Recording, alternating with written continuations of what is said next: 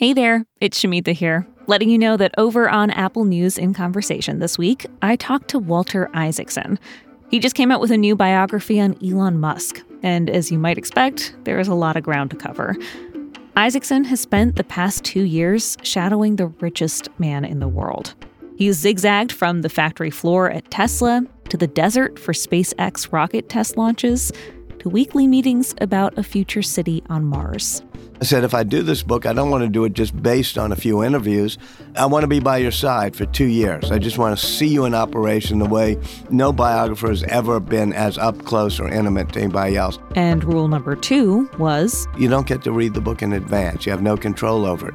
I was somewhat surprised when he said, sure, let's go.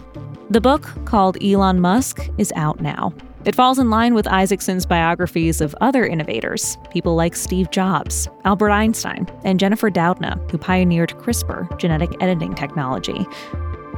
To hear my full conversation with Walter Isaacson about what he learned about Elon Musk, having spent so much time examining his personal and professional life up close, and what to make of his influence, his reach, his power, check out Apple News in Conversation in the podcast app.